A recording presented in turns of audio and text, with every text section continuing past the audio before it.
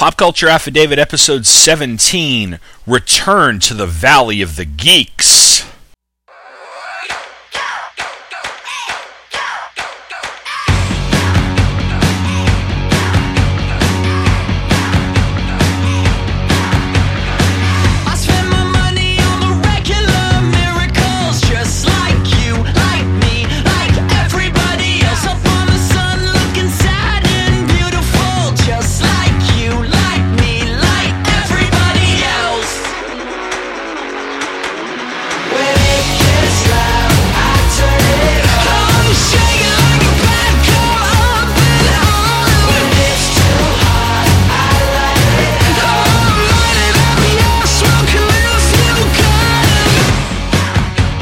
Hello and welcome to episode 17 of Pop Culture Affidavit, a podcast that covers everything random in the world of popular culture.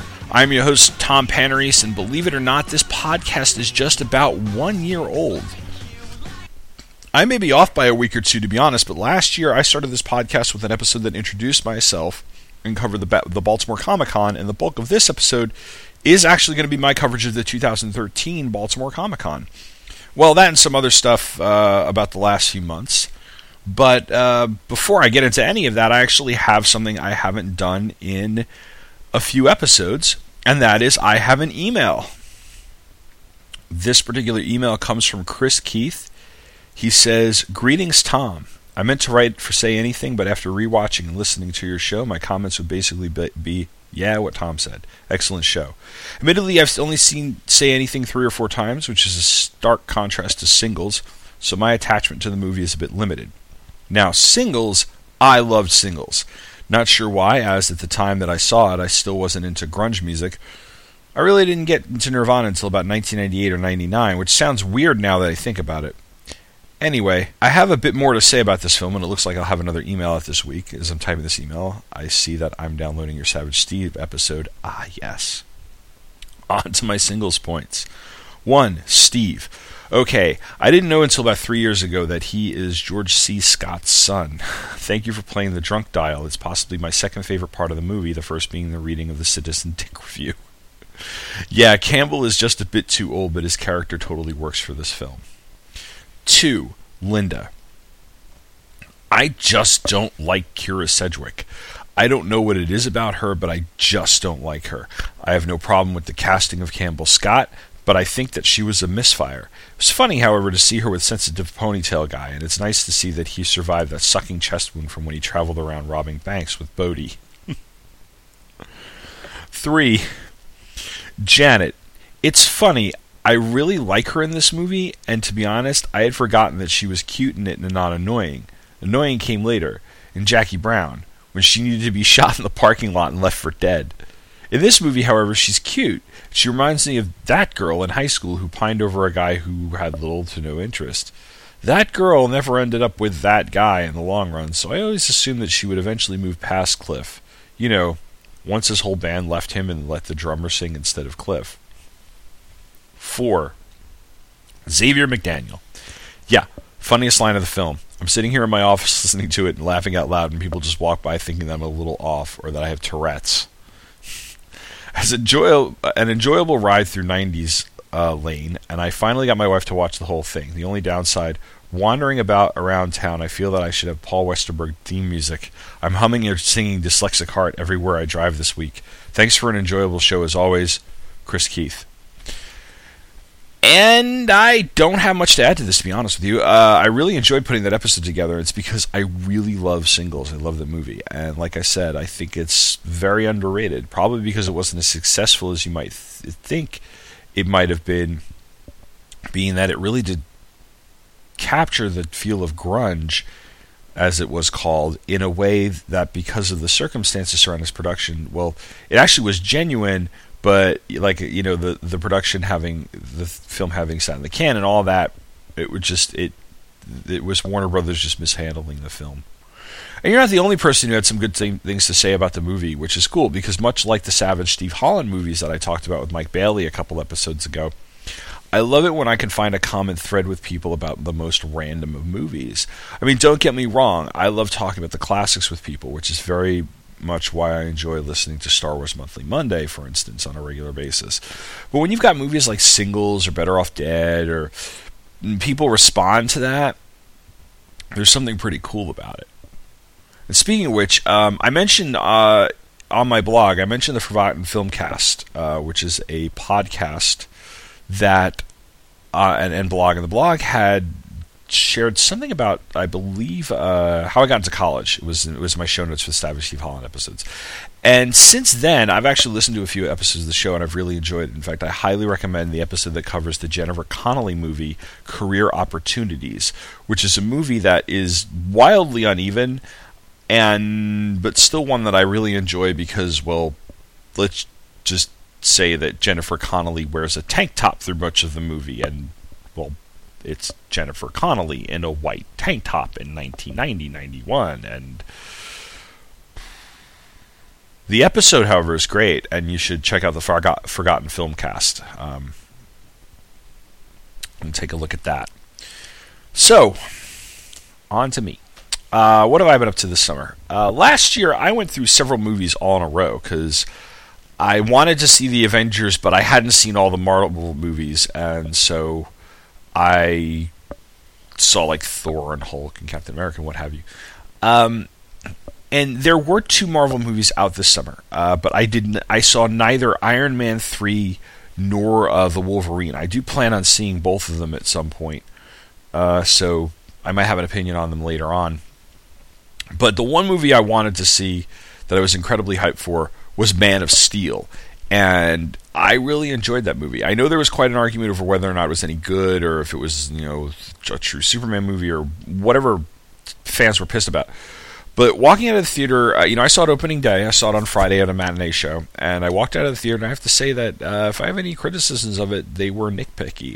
In fact, I wrote about this back in June over on the blog, because this is one of those movies that made me realize, you like what you like, and it's okay if you like something that other people don't. Which I always knew, to be honest. But there are times when the internet it'll drive you nuts. And it'll drive you nuts when it comes to a discussion about liking or not liking things. And then again, the internet is crazy when it comes to discussion about anything. But I think it's because, I turned 36 back in June, and I'm too old to really care about what people like or don't like. Or at least get all emotional about, me not liking something somebody likes, or whatever. I mean, yeah, I give my students who love The Phantom Menace shit for liking The Phantom Menace, because it's fun to give people shit for liking The Phantom Menace, but that's a movie that I'm not a huge fan of. I don't hate, but I don't think it holds up very well 14 years later or so. But when I'm giving them shit about it, it's good-natured ribbing. And not this sort of idea that you're a lesser person because you like something or don't like something or whatever. Because, I don't know, it's like every few years I reach this sort of state of geek zen.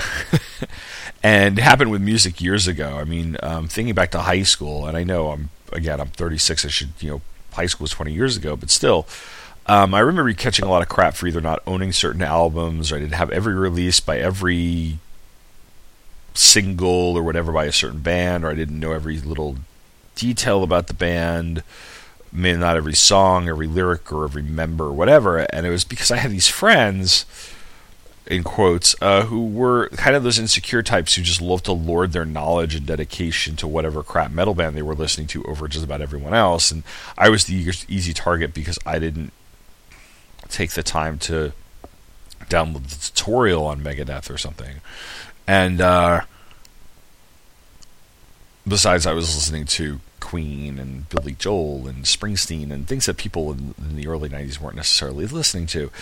And then I go to college, and I don't know, a lot of it was like, well, who gives a shit? And that was kind of my first moment. And then I've reached a point of engagement with a lot of the sort of movies and comics and things. I'm a latecomer to social media when it comes to comics and movies. I mean, there were times way in the past where I was on message boards and blogs, but when you're on the internet and you're with people you don't really know, it's hard to not get into games of one-upsmanship and what have you. There seems to be always one person who's out there to prove how much of a completist he is when it comes to whatever we're talking about. Like, they know everything. And, I'm at the point where I'm just pretty happy that I've reached the point where it doesn't matter, or I haven't been on top of everything, and I can just enjoy what I like.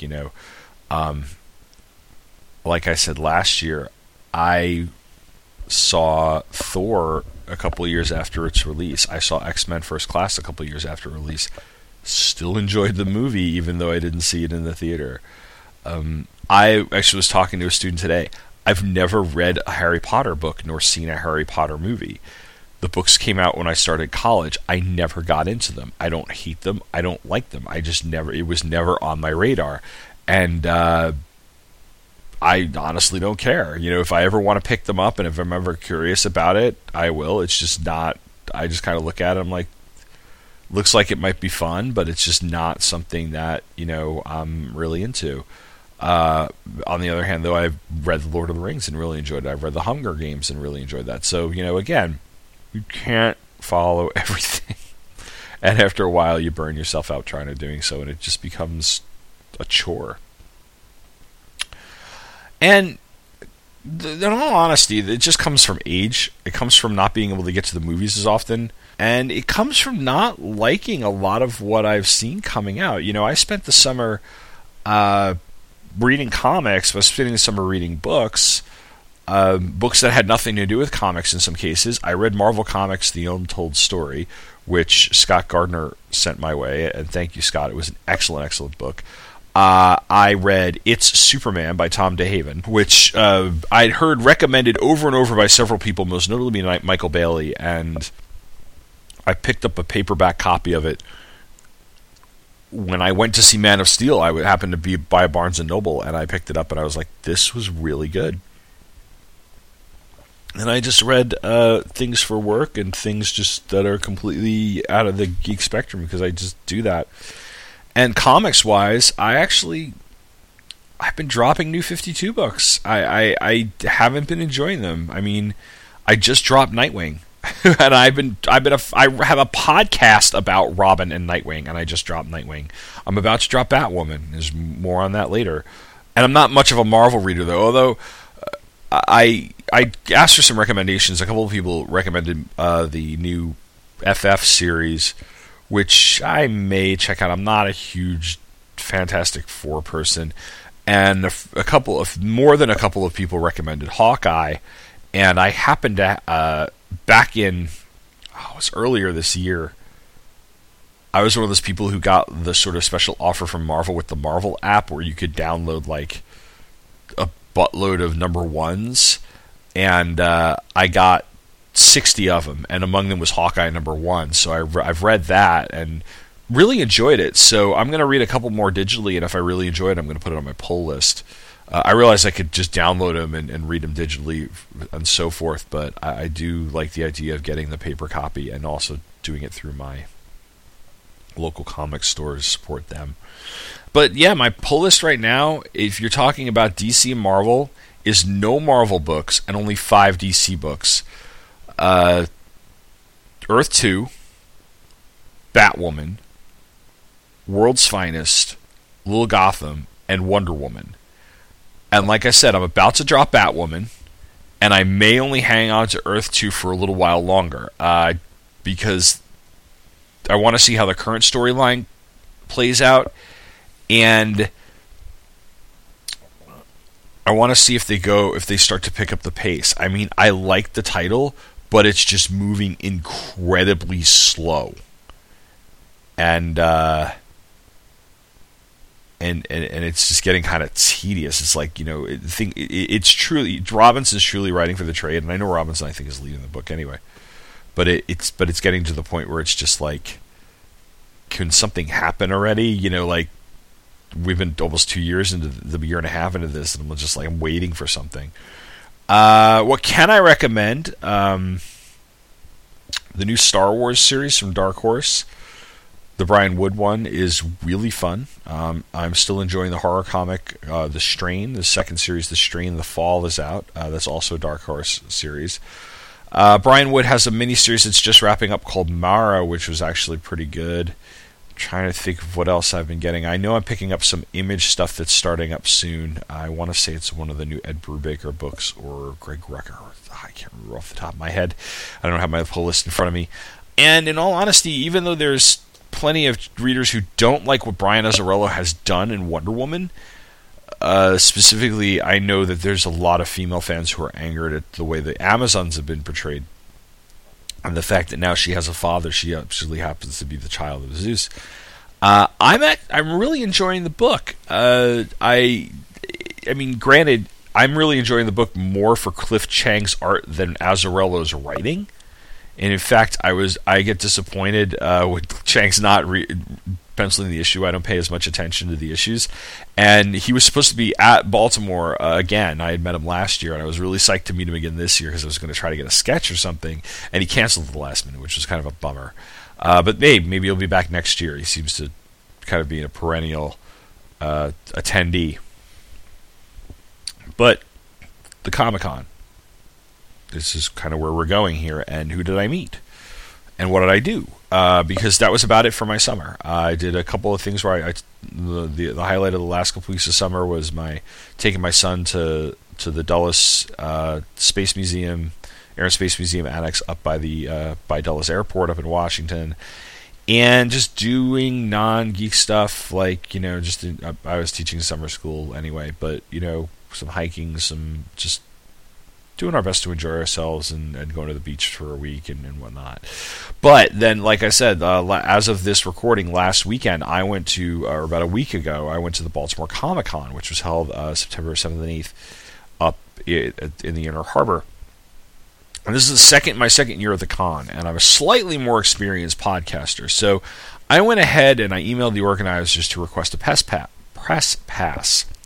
And got one because of my affiliation with the Batman universe through Taking Flight, and because I name-dropped Chris Honeywell and Scott Gardner of Two True Freaks. And in fact, my press pass says the Batman universe / Two True Freaks. And I sent Scott some audio that hopefully gets used on Comics Monthly Monday. I am recording this before that episode comes out. And if it isn't, either way, it was well worth getting, and it was well worth getting the press pass. And if you have found your way here for some reason, by listening to Comics Monthly Monday, you'll be getting the extended version of a lot of the audio that I did have, because I took my recorder with me. I tried to do a whole day's worth of audio, or as much as I could, in covering the Comic-Con. For a first time around, I got quite a couple hours worth of stuff.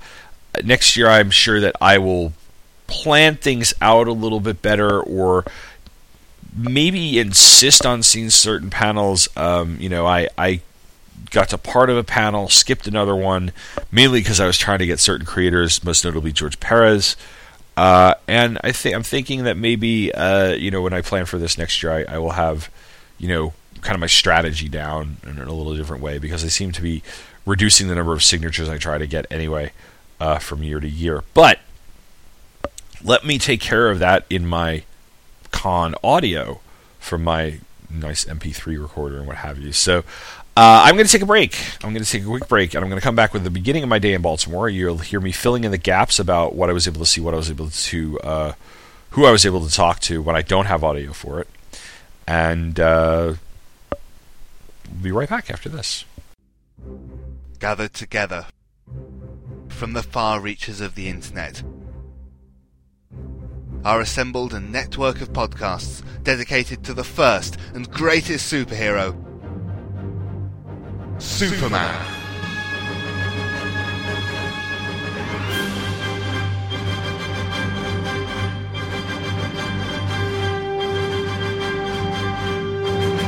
The Superman Podcast Network is dedicated to covering all aspects of the Superman legend, featuring The Thrilling Adventures of Superman, Golden Age Superman, the Superman Fan Podcast, Superman in the Bronze Age, From Crisis to Crisis, a Superman podcast, the Schuster Herald Podcast, It's Superman, the Carousel Podcast, the Armored Hero Steel, a John Henry Allen podcast, the world's best podcast, and Radio KL from SupermanHomepage.com. Join hosts Michael Bradley, John Wilson, Billy Hogan, Charlie Niemeyer, J. David Weeder, Jeffrey Taylor, Michael Bailey, Scott Gardner, Sam Rizzo, Danny Sapp, Matthew Epps, I'm Isaac. I'm Adam. Steve Eunice and co-host Scotty V. At supermanpodcastnetwork.com.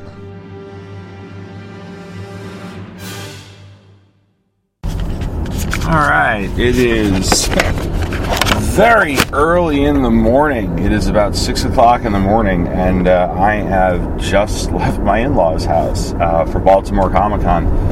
I wanted to do this segment. I'm not doing my entire drive to the convention in a recording because it's an hour and a half drive, but I did want to do this segment to kind of talk about what I did to prep, because I find it just kind of funny how much prep goes into something like a comic convention. Basically, I kind of followed some of the stuff that I did last year, and I went into kind of full-on inattentive planning mode when I was thinking about doing this, because I had a lot of fun last year, and there were, if you listen to the very first episode of this podcast, and they got some great advice on how to plan, but there were still some things that I didn't plan for, or it didn't feel like I was like, oh, I missed this, I missed that, and not in a way like, oh, my plans went awry, because I think with something like this, you plan all you want, and you never fully, stick to a plan. You kind of chuck the script at some point. You just kind of enjoy yourself, which is what I'm really looking to do today. But the convention runs from 10 to 5 or 10 to 6 today, and I will probably leave around 4 o'clock. The reason I'm leaving here at 6 o'clock at my in-laws is, one, for as early as I got there before the doors opened yesterday, the line was 3/4 of the way around the building to get in. Granted, I had a ticket already, and this year I have a press pass that I got through my connections, which is hilarious to say. The two True Freaks in the Batman universe, being a podcaster. So that's pretty cool, and I plan on doing some podcasting stuff there. I'm hoping to get a couple of interviews and what have you. But okay, so at the moment I'm leaving is that's I want to get there early, but I'm in my I live in Charlottesville, Virginia, in the Charlottesville, Virginia area, and that is a good 3 hours plus from the city of Baltimore, where this comic convention is taking place. There are shows in Richmond and what have you. I've never actually gone to one because I just never really had the time to go, but this is a pretty big one. That's one of the reasons why I go. It's also the closest major. Washington D.C. is close to the closest major city, but it's it's D.C. and D.C. doesn't really have anything aside from smaller shows. That so obviously I'm leaving early, but I'm not leaving. What's it called? Charlottesville at the moment. I am leaving. My in-laws live up in the Northern Virginia area, down on closer to Fredericksburg, if you're familiar with it, and they are near Interstate 95. So they're about an hour and a half from Baltimore. And what's funny is that this is the exact drive that I used to do when I was in college, because I dated Amanda for the last two and a half years of college, and we used to meet at her parents' house all the time. So it was about an hour and a half drive every weekend. So at some point, 95 between Fredericksburg and really New York City is like second nature to me, since I've done it so many times. So my 95 now. All right, so to prep, I didn't plan it weeks in advance. I think a few weeks in advance. I've been kind of clicking every once in a while to see what the updated schedule or guest list for the comic convention is. The schedule really didn't get released until right around Labor Day, of panels and what have you. And the program really didn't come out until today is Saturday morning. It didn't come out until, I want to say, Wednesday or Thursday. And then I downloaded a PDF of the panel of the panel schedule and the program and printed it out so that I could have something to go by and plan my day out. But basically, what I've done the last couple of years is I made like a first list of creators that I wanted to get signings and stuff from, made a pile of comics, and then pared that down, because my kind of rule of thumb is that if I can't carry it I have a messenger bag. If I can't carry the stuff in a messenger bag, I'm not taking it. I don't want to be one of those guys who carries like a little luggage cart full of with a short box. Because A, I lose track of that crap. B, I just don't have the patience to carry that much crap around with me. And C, I don't want to bombard creators with a lot of books. I think the most books I'm bringing to one creator, I've got about 6 or 7 comics from Michael Goldman to sign. 6 comics from Michael Goldman to sign, and I have like 2 comics and a bunch of Who's Who pages from the binder edition for Adam Hughes to sign. And I think that aside from that, there are a few trades and stuff like that, and that takes up the various trades I want signed take up probably the bulk of what I've got here.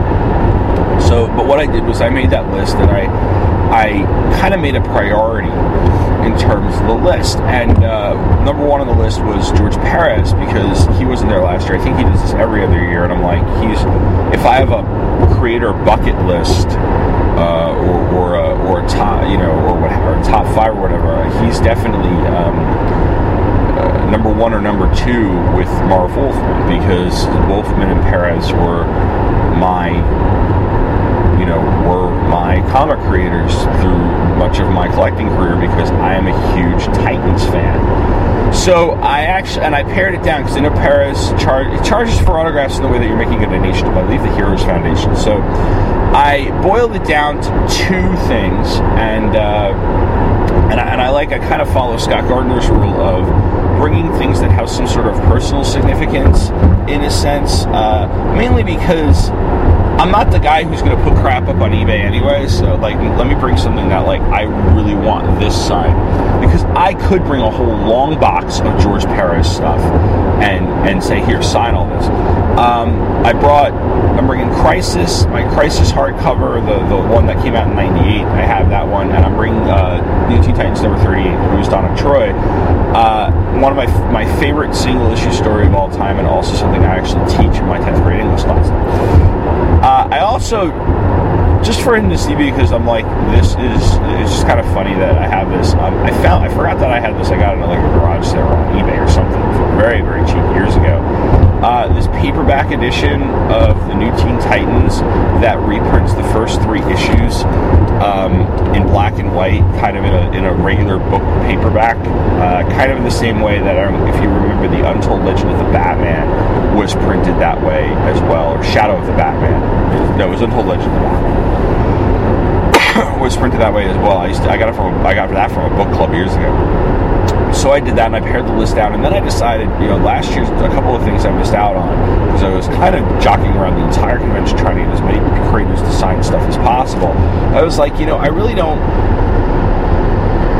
necessarily want everybody's signature all the time here anymore. So, I pared it down to maybe 5 or 6 people, and decided, okay, there are people I definitely want to get, and there are people, if I don't get them, I'm not going to be crushed. And then I decided I'm going to hit Artist's Alley. I'm going to look at the Kids Love Comics thing, because my son Brett is 6 years old. He loves superheroes, and because there's some stuff I can pick up. And I'm going to hit a couple of panels. The DC New 52 panel is at 11 o'clock. I need my DC soul needs saving, because I'm about to drop what's left of my DC books. Nightwing is on its last legs as far as I'm concerned, and the news concerning Batwoman that just came out on Thursday kind of pissed me off. So I want to see what they say, how they handle it. Plus, I might do some reporting. I might actually write that up for TBU. the other panel I want to do is I want to do the George Perez panel.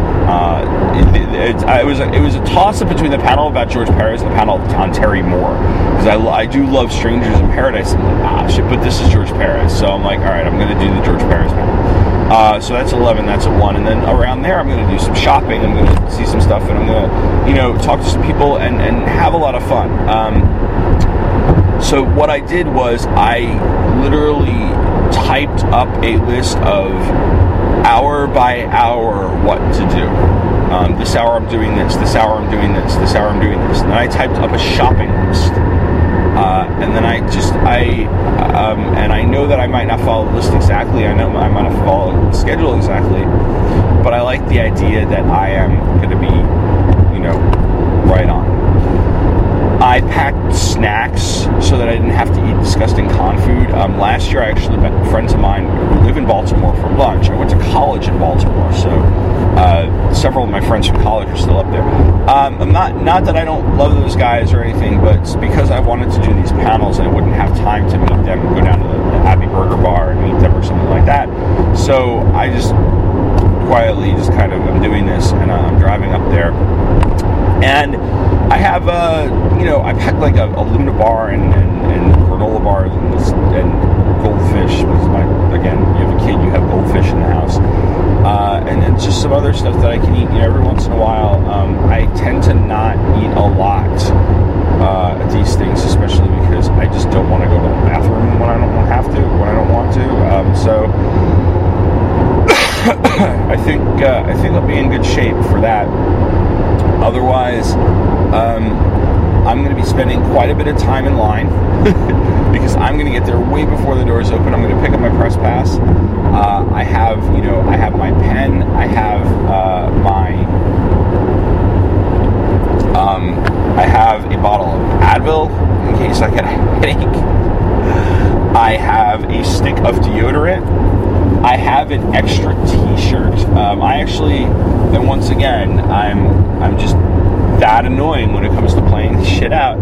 I strategically choose my T-shirt. Last year, I just want not to be some sort of like I'm cooler than everybody else or hipster type of person, but I try to find a T-shirt that I have that maybe not a lot of other people have. And last year, it was a new Titans T-shirt from 1993 celebrating issue 100. It was. I actually like the fact that I wore it, even though the back of it is kind of embarrassing because it's a picture of like Evil Raven in her like Lady Death outfit. But the front's really cool looking. It's Tom Grummett drawing Titans running at you type of drawing. And I will never forget the look I got from Paul Levitz when I was like, yeah, it's the 90s Teen Titans. And he was just like, okay. This year, one of my other favorite T-shirts, I have a Justice League T-shirt. It's a Ringer tee. It's white with blue Ringer on it, and it's a classic Justice League drawn by, I'm pretty sure, Jose Luis Garcia Lopez, praise be his name. Actually, the T-shirt's in the wash, so I grabbed. I am wearing a Greatest American Hero T-shirt.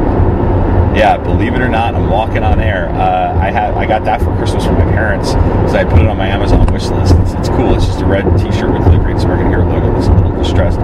And my backup T-shirt's a brand new Superman T-shirt I got for, I want to say my birthday or Father's Day from my son. So that's what I'm wearing. I brought all my stuff with me. I have my camera. I have my MP3 recorder, and I'm on I-95 on my way to Baltimore. And now what I'm going to do, as I hit a little bit of construction traffic here because there's a lane closed.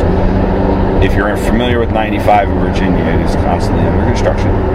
I'm going to go ahead and I brought my iPod, and I'm driving my wife's CRV, which has a nice little USB thing. You plug the iPod in, you can listen to your iPod as you're driving without having to jockey shuffle stuff around. I've got some podcasts I can clear out. I've got some Hey Kids Comics. I got some. Actually, the funny thing is I think I've listened to almost all my comics podcasts, so most of my podcasts are going to be non-comics, but I'm going to sit back, relax, and enjoy it, and I will check in again right around the time that I hit the parking garage in Baltimore.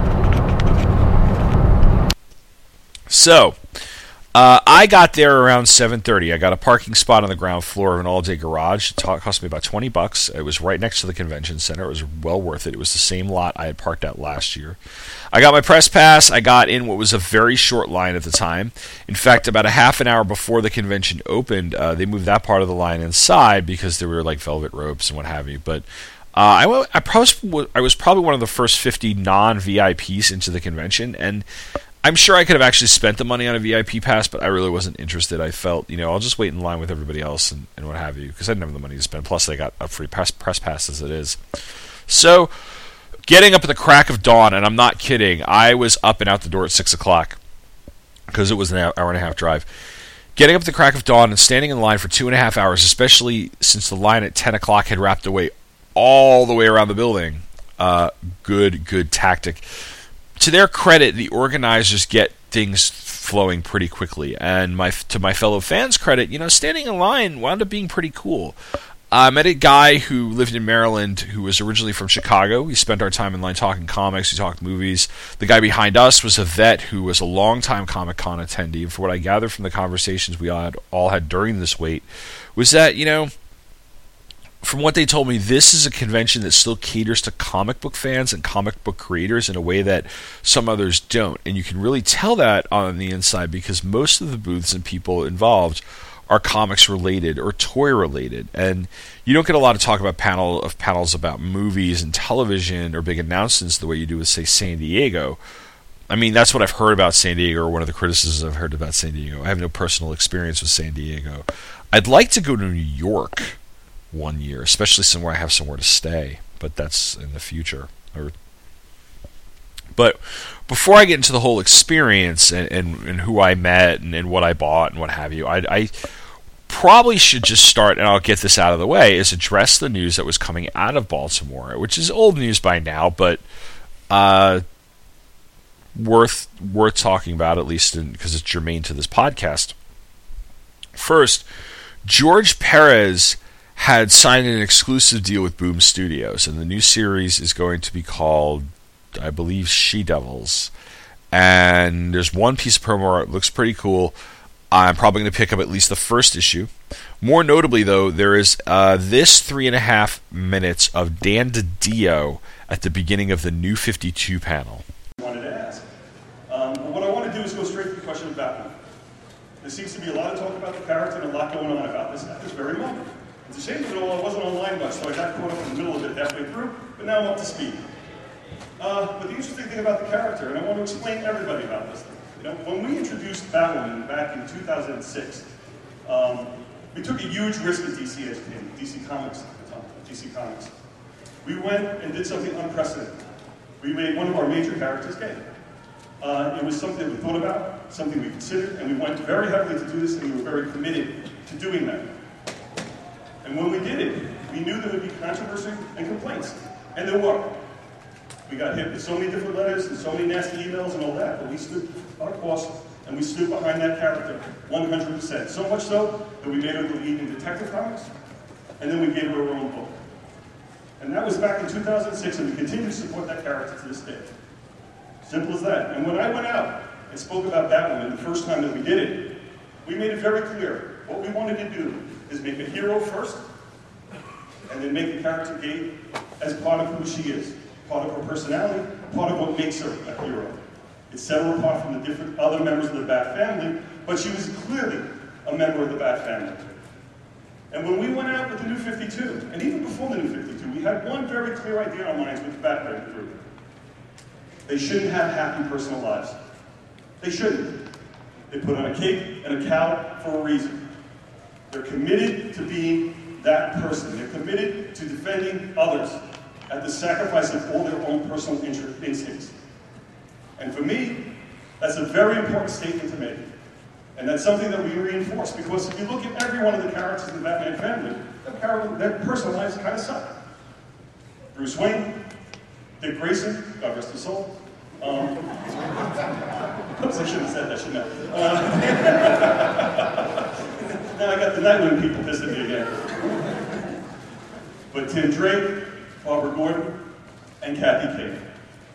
It's wonderful that they try to establish personal lives, But it's also just as equally important that they put it aside because they know what they're accomplishing as the hero takes precedence over everything else. That is our mandate, that is our edict, that is our stand with our characters. We reinforce this with every single of the books, with every single one of the writers. You wonder what editors do? That's their job. I stand behind that 100%, I stand behind our choices 100%, and I stand behind Batwoman and Kathy Kane 100%. Name one other publisher that committed to a character of that fashion out there. Name one. There isn't. We put her in the book that the company was named after. We have our own series, and this series will continue, and it'll be better than ever. We have a new writer come on board. His name is Mark Andreyko. Maybe you're familiar with his work. He's done things like Manhunter. He's just written Black Lightning and Blue Devil. One of my personal guys and one of my good friends also doing this book, and I couldn't be happier with it. He's so excited about taking on the series, so much so that we're putting him on the book, starting with issue number 25. Batwoman is going to become an integral part of Batman's universe, just the way we always wanted it. She'll be starting with the Year Zero storyline, and from there, she'll be an important part, as she always is, with the Batman family and the rest of the DC universe. So, that's that. Okay? Now, without any further ado, let me turn it over to my staff. Now, I got that from YouTube, because it was clear. But either way, it's something that made the news right before the weekend. Robinson and Blackman, not Robinson, Williams and Blackman leaving Batwoman. I put my 2 cents in on this over at the Batman Universe page. I will supply a link to that in the show notes. And basically I said that I was disappointed in DC for doing this because, well, Batwoman has been such a good book with such a complex character, and having Kate get married to Maggie wouldn't have necessarily made her happy, to be honest with you. In fact, it might have actually complicated things even more. But DC's just... I don't know what DC's doing, to be honest. I mean, maybe it's me being too old for their target audience or something, but as someone who's creative, someone who's involved to some extent in publications, it frustrates me when I hear about editorial interference, especially in stuff that's good. I mean, granted, my publication experience is with the high school yearbook, but I know when to leave well enough alone, and it seems they're just overstepping their bounds or something, or that they're forcing things to fit a certain mold where they don't need to fit a certain mold. But like I said, you can check out my full piece over on the Batman Universe, and I'll provide a link to it in the show notes. Besides, I want to get back to the audio, to my convention experience, and you know what my day was like. I went to George Perez first. I got in line. I got my ticket. And what's cool about that is he has this awesome ticket system because they know, or he knows, or the people who work with him, his handlers, I guess you could call them the booth people, know that he will have an insane line. The wait for him really was 2 hours. And so they give you a ticket, and you can go away, you can go talk to other people, you can go shopping, and then you come back when they're up to the number that's on the ticket. And I'll get to that in a little while. Because what I did was I stood there for a little bit, and I was like, all right, this really isn't moving. I'm going to go ahead. And even though I was just kind of like right around the corner, I wasn't even that far back in the line. So I was like, you know what? I'm going to go ahead and go see other people. And the first person I went to see, because he was right behind George Perez's table, at another table, was Adam Hughes, who had very few people in line. But then it was just very, very early in the convention. He signed my copy of the Titans Sellout Special from 93, which was the first thing post-Crisis, post-Total Chaos. And he signed, within the comic, I love this, he signed New Titans number 93, which is the one where Mirage had been disguising herself as Corey and posed for a porno mag. And it was this, there was the cover of the porno mag which showed Corey in the shower. Starfires, you've never seen her before, and then a centerfold in the middle and the staples of Corey like on a weight bench, and her hair is covering things up in strategic places. And it's Adam Hughes doing this, even though it's 20 years ago. It's Adam Hughes doing this, so it's great. And he signed his AH right on Corey's leg there on the cover of the porno mag. He also signed several of the Who's Who binder edition pages from 1990. I I didn't get really audio from him. He was the first person I saw on the day, and I've always found that I kind of bumble my way through the first ones. So I think what I need to do for future conventions is pick a first creator who I either am going to be able to talk to very easily because I've met them before, or someone who, not that I don't give a shit that I meet them, but that it's not, that I don't care if I look like a moron. But what I did find pretty interesting, because Allison Sohn, who is his wife and a fellow comics creator, was with him, and she said that people call every once in a while looking for the original artwork for the entry about Ice. Tora is sitting it's in her JLI, classic JLI uniform, and she's like holding a seal and smiling. It's very, very cute, and that was Ice. Ice was never sex. She was very, very kind of sexy in the way Fire was, and I think she was, a lot cuter, and people call looking for it. She said, and I have no idea where it is. It's like 20 years old. So it's kind of funny that is a favorite piece of artwork of some people, and she kind of recognized it. I think the other ones I got signed were his drawing for Big Barda, for Fire, for Ice, I already said, for Valor, and Phantom Lady, which is a gorgeous one. And I believe Arkham Asylum. He did the Arkham Asylum pinup. From there, I went to see Art Baltasar and Franco, who, if you're unfamiliar with them, created the Tiny Titans. They were doing Superman Family Adventures. Right now, they're doing Little Hellboy, and they also have their own creator-owned thing called Aw Yeah, which is with Attack Cat and Adventure Bug. And my son reads a lot of these, so I picked up Little Hellboy. I picked up an issue of with Attack Cat. I picked up for only like $7 or $8. I bought the DC Super Pets Encyclopedia, which my son loved, and I also got a sketch. My son is 6, and he told me to go through his comic collection and pick out comics. And he loves this. I was hoping how much for a sketch? Because I wanted to get for him. He's a kid. It's free. Oh, really? Yep. Yeah, he is just. He gets this, and he gets like Spider-Man. I think I'm going to start picking up I'm going to get an issue of Aw Yeah, and I'm going to get and I'm going to get that Super Pets Encyclopedia too. He loves cool. Super Pets. Yeah, you want to get for Spider-Man for him or something? Or? Actually, he loves crypto. He's got a little crypto action figure, so the crypto would be great. Absolutely. Did you get a chance to see the Super Pets cartoons on Cartoon Network? I've seen a couple of them, and I kept missing them. So yeah, that's us. That's our stuff. It is? Yeah. I'm going to have to track those down because. Yeah, I think the first couple of them are online. Oh, cool. He'll get a kick out of them. He loves they're fun. The cartoons.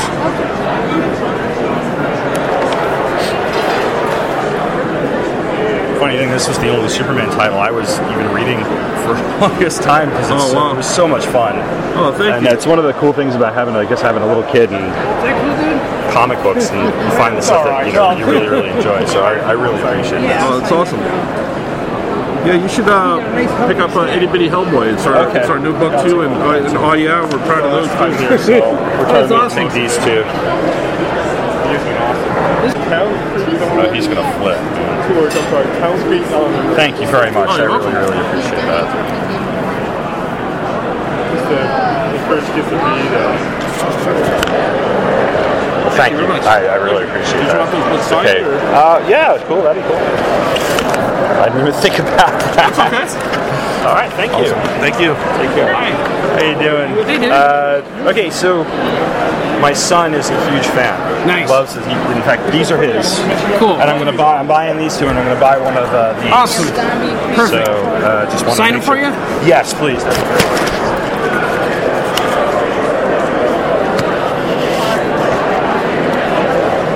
Make sure I pay for the $3 before I.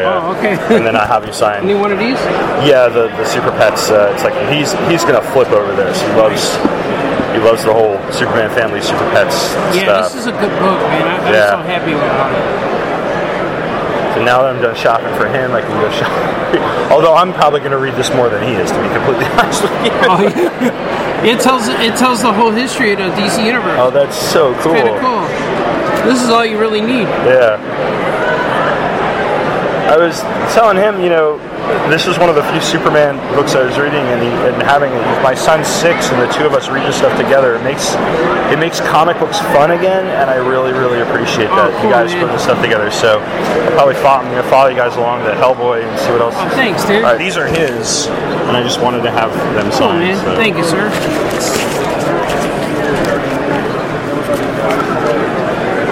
The adventure begins. Yeah. Superman got nominated for a Harvey Award. Oh, really? So that's what's happening tonight. Good luck. Unfortunately, I can't make it, but good luck. Yeah, I'm excited. Cool. It'll be a lot of fun. All right, well, I'm going to let other people in. Take care. Thank you very much. Thanks, dude. This is really great. Oh, you're awesome. Take care. From there, I went and talked to Mike Kunkel, who, and like an idiot, I forgot to turn my recorder on because he was so nice. If you're unfamiliar with Mike Kunkel, maybe you're familiar with his comic, which is Hero Bear and the Kid, that just started being, well, it had originally been published like 10 years ago, and now it's just been republished by Kaboom.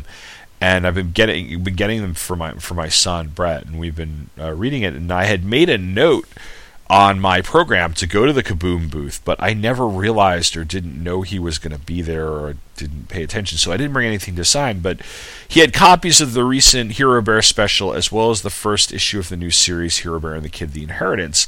So I just bought new copies of it because they're only a couple of bucks each, and had him sign. And I bought a stuffed Hero Bear, because it's a stuffed Hero Bear, and my son loves his stuffed Hero Bear.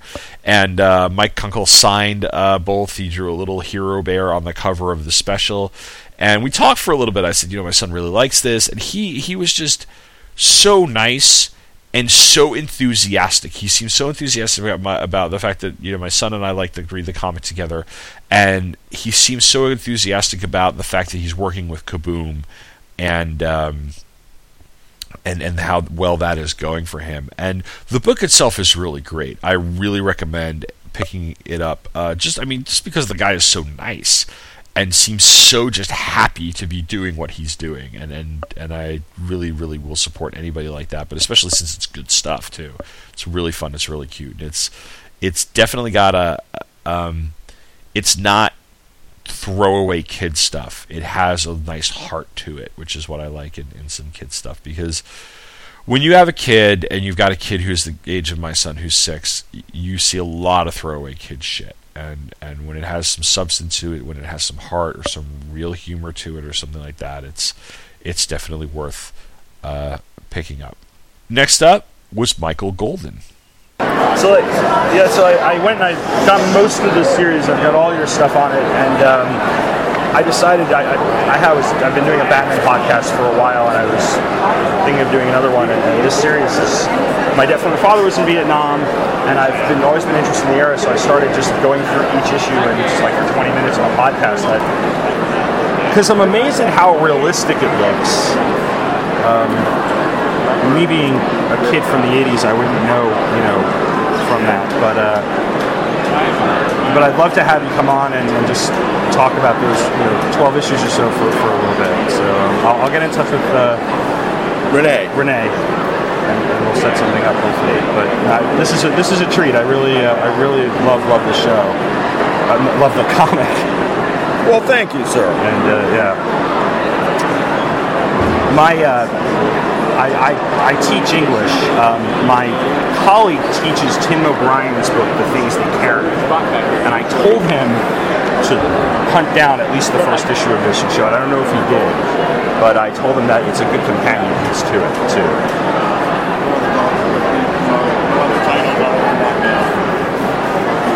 It's just Arlen. Fair enough. I will. Oh, really?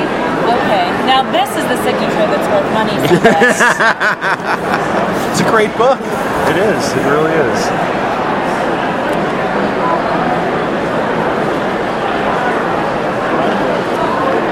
I wasn't pretentious enough to sign it, doctor. Yeah. She is a doctor. It wasn't a joke. Oh, really? That's pretty cool. She really is a doctor. Then trust me, I'm on it. Yeah, as in, trust me, I am. Doctor in what? Neurology.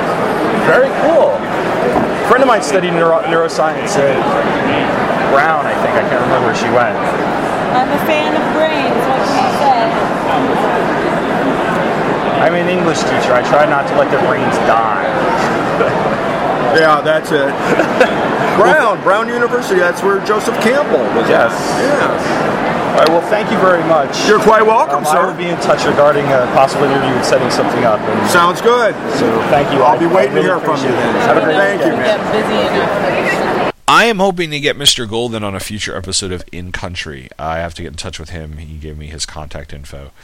So stay tuned for that. Someone who will be on a future episode of this show is Rob Kelly, who is the co-creator of Ace Kilroy, the editor of an amazing new book called Hey Kids Comics, True Life Tales from the Spinner Rack. He runs the Aquaman Shrine, which I believe you can find at aquamanshrine.net. And he is the host of the Fire and Water podcast, which includes one of my favorite podcasts, Who's Who, the definitive podcast of the DC Universe. Podcast to podcast. We're on the mic now. Pressure now. I gotta say something very witty. I still want to have you on for Hey Kids. Yes, absolutely. And when our schedules clear up, I'll shoot you an email and stuff. It's out now. It's on sale. So yeah, I'm ready to. I was kind of bummed that you didn't have it. I know you're bummed too. I am majorly bummed. But I'm gonna go ahead and I'll pre-order. I'll order it off of Amazon. Thank you very much. They have it. They're keeping it in stock, so you can get it in like a day. It's amazing. Oh, cool. Shag ordered it on Wednesday. He got it yesterday. Yeah, where did the whole idea for this come from? I mean, it's really, really cool. It started as the blog, the Hey Kids blog that I had, and I was just like, I started up the blog and I started getting stories in from people, and it didn't take too long where I was like, these are like really good stories. Like, way better than I even kind of thought they would be. I thought they would mostly be like, hey, one time I went to 7-Eleven and I got this issue of Thor that was really awesome, and that was okay. I know. Like, that's good. But then I started getting stories that were like really, some of them were like really serious and like really kind of powerful, and I was like, wow. And so I just thought this could be like a really good book, and I did some research, and it's like there's never been a book like this. There's no book like this. Like there's books about like my favorite play, the play that made me want to become a playwright, and there's the thing about sports, and I'm like, so there's this format, but no thing about comics. So I was like, how can that? So cool. I started asking, my friends in the industry, and they were all like, yeah, sure. And so I started getting stories from them, and it just built from there. And it just took way longer than I thought to get it published. I can imagine. Because there was like all these stops and starts. You'd have a publisher say, oh, I'm interested in this. And then they're like, no, never mind, and whatever. Publishing is such a screw. I had one publisher. He took my pitch from me, and he's like, I love this book. This is a great idea. He goes, but the names aren't marketable enough. And he goes, this was actually his advice. He says, go out and get Neil Gaiman, Kevin Smith, and Michael Chabon, and then come back and I'll take it from you. I'm like, oh, you're going to do me a favor.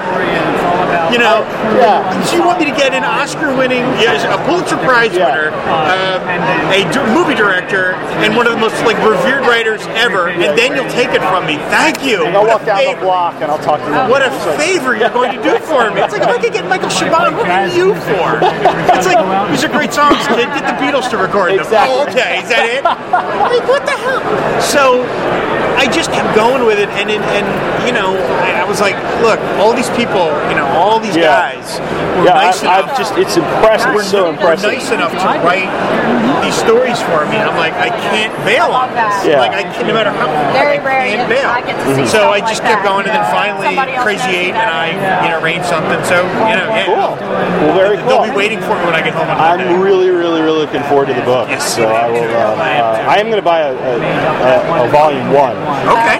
Thank you very much. I heard your. I listened to you. I got it on VHS with Mike Daly. And I started. Yeah, that'd be great. I started reading the online comics, so I'm like, I'm going to pick up volume 1. Thank you.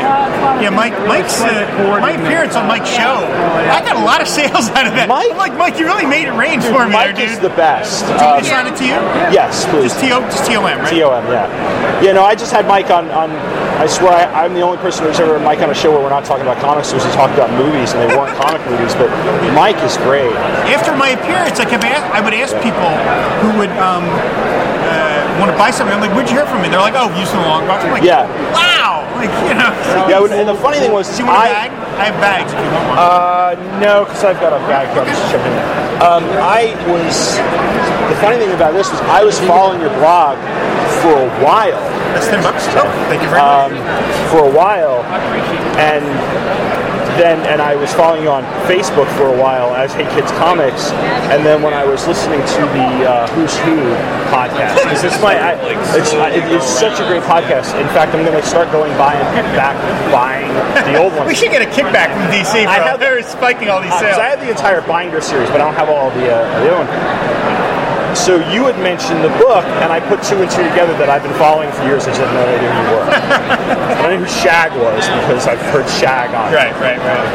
So my son, by the way, has the Aquaman and RoboShark toy from the Imaginext, yes. I love it. It's funny. The 2 best toys is Aquaman's one of the better ones, and the Hawkman toy.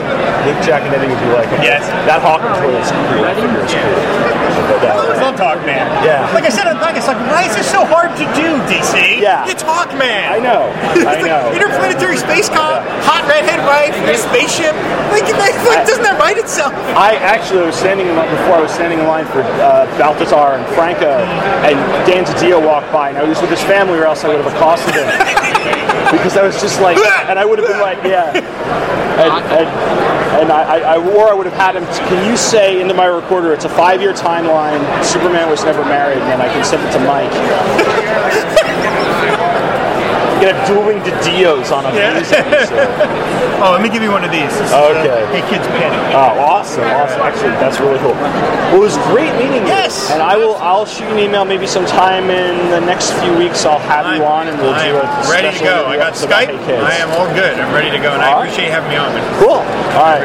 Great meeting you. All right. I like Taking Flight. I just started listening to it. Yeah. Thanks. And it's like, I'm not a big Robin fan, but I was like, I'm still interested in what I'm hearing. I'm like, that's always good. I just 26 should be out. I sent Dustin over at the Batman Universe, is hosting it for me. I sent him 26 the other day, so that maybe that'll be up next week.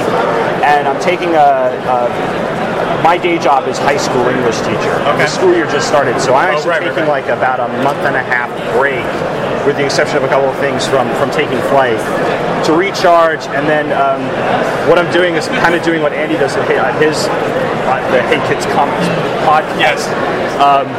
Where he does like little seasons of stuff, right? Because I didn't want to do like an index show of Robin because I don't have all the books, and so I'm going to do a whole season starting in November. Oh, okay. Robin, Superman, Robin, Batman, and stuff. But yeah, I'm having a blast doing it. Oh, yeah, we love doing it. Really fun. All right, take care. I'm going to roll around. Excellent. Have fun. Thank you so much. I hope you enjoy. See if my number's up at the George Perez table.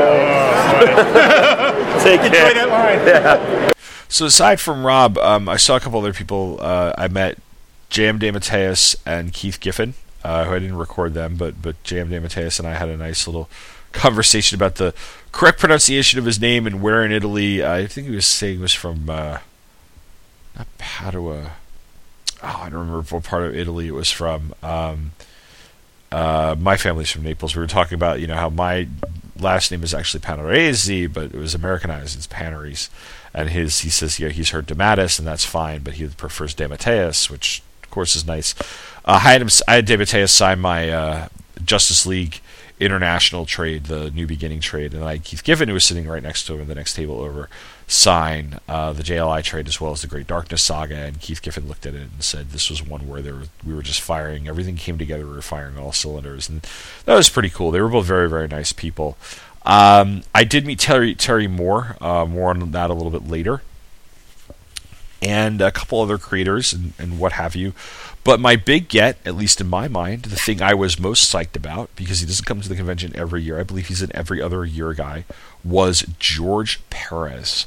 I had started on Perez's line at about 10, came back at around 12. At that point, there were only about 5 people ahead of me, so I stood around. It took me about 20 minutes to finally get to him and have my turn, but while I was waiting, he signed a lot of stuff. I watched him do sketches, and one sketch he did for somebody else was of Don Quixote, of all things, and he's sitting there and he's sketching Don Quixote. This took about 5-10 minutes, and he's humming Man of La Mancha, and he's doing this detailed sketch that he's doing over in Sharpie and marker and what have you, and it's just amazing. And I kind of wish I had gotten a picture of it, because it was just, holy shit, this looked good. And really, like, some of us were talking about like what we liked and, you know, how cool this was, but there were points where we were just kind of quietly just kind of watching him, standing around mesmerized and watching him just work. I saw him do a Robin for somebody. Some guy came by and picked up a commission that he had asked for. Because Perez does commission sketches, but he does them like he takes orders in advance, so he doesn't do them at the con. He does them before the con, and he brings them to the con because just the amount of time that he spends with fans. And it was a Starfire, and it looked gorgeous, of course, and that was awesome. And you know, I wasn't intending on getting a sketch, but the price is right because I just had to get a little bit money, put a little bit more money into the Heroes Initiative pot.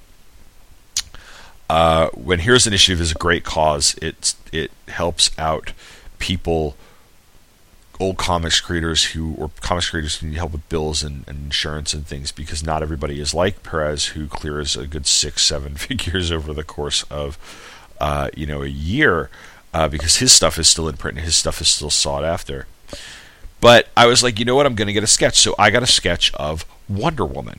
Would I be able to get a Wonder Woman sketch? All right, there's one of yours. Just going to put them. Yes, please. Just put them out there.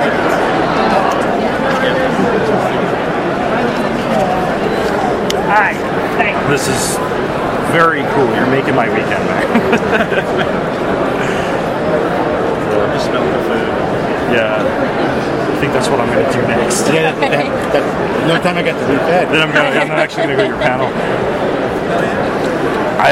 That Don Quixote was amazing. Thank you. Oh, wonderful. Yeah, that was awesome. I'm a high school English teacher, so anytime you can do literary stuff like that, let's classing it up around here. Henry VIII. Get a Shakespeare. This is cool. My wife is an enormous Wonder Woman fan, and she doesn't know that. She doesn't know I was going to try. She doesn't know she's a Wonder Woman fan? Wow. Yeah, amazing. Yeah. She loves. She's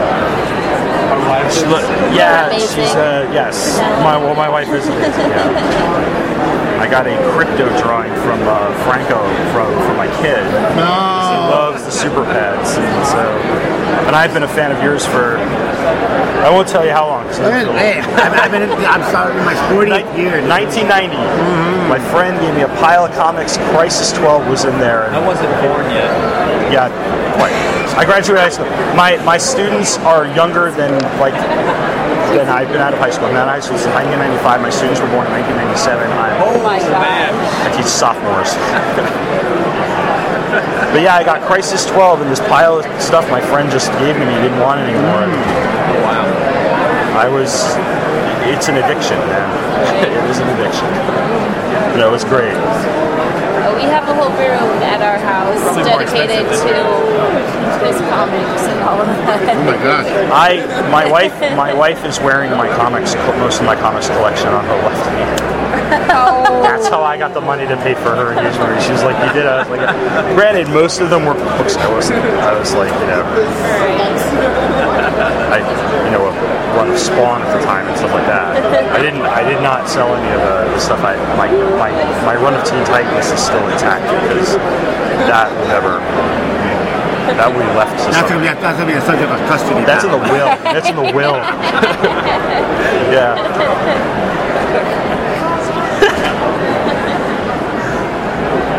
Yeah, I never believe in having separate lines, because then people who are waiting just as long for sketches. Yeah. Because suddenly no longer next. No, that's just not fair. I've got to tell you, man, this number system is the best idea you ever had. Thank you. It's amazing. George, all I got is 5 more sketches and that signature. So. Okay, whatever works. I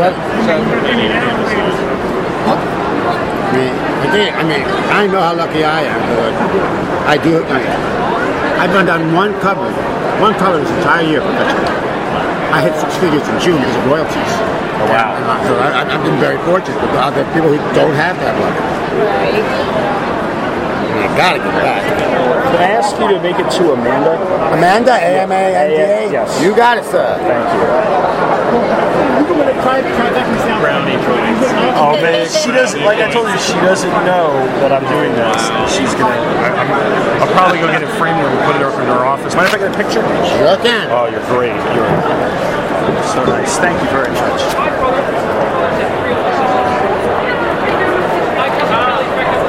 you have books to sign us? Yeah, just a couple. All right, let's go for it. I try to bring stuff that's really significant. Crisis is a big significant You got it. thing for me. And I'm a big fan of the Who's Who. I just love bringing these because they're just such great conversation pieces.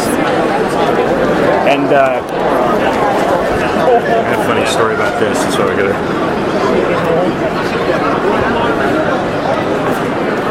They're stuck together. I teach 10th grade English. I actually teach this in my advanced English class as part of a unit on stories about family. There's along with this essay we read about a guy who discovered that he was adopted in the search to find his true identity. So granted, I make 30 photocopies of the book, but we read it, and my students really, really enjoyed it. I'm glad. They enjoyed how much it was a Robin story as well as a Donna Troy story. They didn't understand why Robin and Donna Troy weren't a couple, and I told them I couldn't explain. Hey, sometimes things don't happen that way. I know. But this is a real treat, and thank you so very much. My pleasure. Right, take care. It's great meeting you. Thank you. So I'm at this stage where I am just basically now kind of wandering. I'm going to start shopping in a minute. I got several. I'll re-record afterwards. I don't know what great audio I've gotten. I got several creators. Okay. I'm going to be taking pictures of cosplayers, but now I'm going to spend the next few hours diving into the bins. I had planned on going to the George Perez panel, but in all honesty, I don't know. I've been enjoying myself so much that I think I can skip the panel and just look at it on YouTube or check out the stuff. I'm familiar with the man's work, but talk about a nice guy. So I'm headed over to the looking for the. I'm gonna wander Artist Alley and then see what I got. I ran into Rob Kelly earlier, and I am going to look for it's called the Holocaust Comic Creators for Holocaust Education. Being that I teach night, I'd like to get some information from them, and then I'm going to wander around, take a look at some stuff, see what is around here. There's some interesting stuff that is completely out of my wheelhouse, and yet some stuff that looks like it's kind of interesting. This is right up in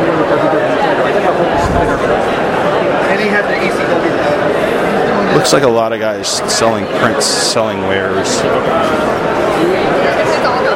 what have you. And I'll be back on, maybe if I can get the guys from that thing. I never did find the Comic Creators for Holocaust Education. I think they were a no-show. I may look them up online. It was just that I teach a book about the Holocaust, and I wanted to be able to talk to somebody. Maybe I could bring some stuff into my curriculum on that, but there's no dice. And then, I hung around. I left at about 3:30, did my drive home, stopped at the Krispy Kreme in Alexandria because I had done that last year, and I got a dozen glazed. Made it back to my in-laws in time for taco night. But not before I went ahead and got the recorder out for the car ride home and got my final thoughts in. All right, so that is the end of another Baltimore Comic-Con, my second in a row. Kind of funny how you plan. Just kind of my immediate reaction. I'm sure I'm going to... I might not even use this, but I wanted to get this down for notes. Getting George Perez's signature took longer than I thought it would be. But it was worth it, because not only did I get that, but for a donation to Heroes Initiative, which is a great cause if you're aware of it. They essentially raise money for people to, artists to, make rent and pay bills and things, because if you're unfamiliar with the real life of a freelancer, you're not getting a steady paycheck, and you're not clearing a ton of money on royalties, and somebody like George Perez is clearing a lot of money on royalties because his stuff is still in print. But you think of people who work hard on on a series for years, but the stuff doesn't make it into constant print, so there's not a lot of royalties to be had, you don't end up clearing a lot of money month to month. So, but for that, I got really some great stuff. I ended up starting off with getting his, and I love his ticket system. You get a ticket and you come back. So while he was gone, I got Adam Hughes' signature on my Titans comics, and he signed the centerfold of Starfire, which is pretty hilarious. He signed the old Who's Who binder edition stuff, which I bring to every con. I had George Perez sign and stuff. And if he ever comes back, Mr. Perez comes back again, I'm going to limit myself to about maybe what I did today, 4 in a sketch. I guess there was an impression that I was going to be charged per signature, but what ended up happening was just you make a donation, and they were, and then he was like, there was no real donation, so there was no real donation set amount. So what I did was I put money in the pot, but I had 4 things signed. I had the Wonder Woman and Troya Who's Who binder edition pages signed, which again, I love bringing those and having them signed by the people who drew them. I'm a little bummed that Brian Stelfreeze's stuff was not there. I had Adam Hughes sign, like 7 or 8 of them. Big Barda, Arkham Asylum, Fire Ice. In fact, Allison Sohn, I believe that's what her last name is, who was with him, told me that people have gotten in touch with her regarding the Ice Who's Who page and have said people like asked for the original art, and she says, I don't think we have any more. That was 20 years ago. And the thing is that I'm not the only. And I said, there's a lot of people who love that drawing. It's of Torah,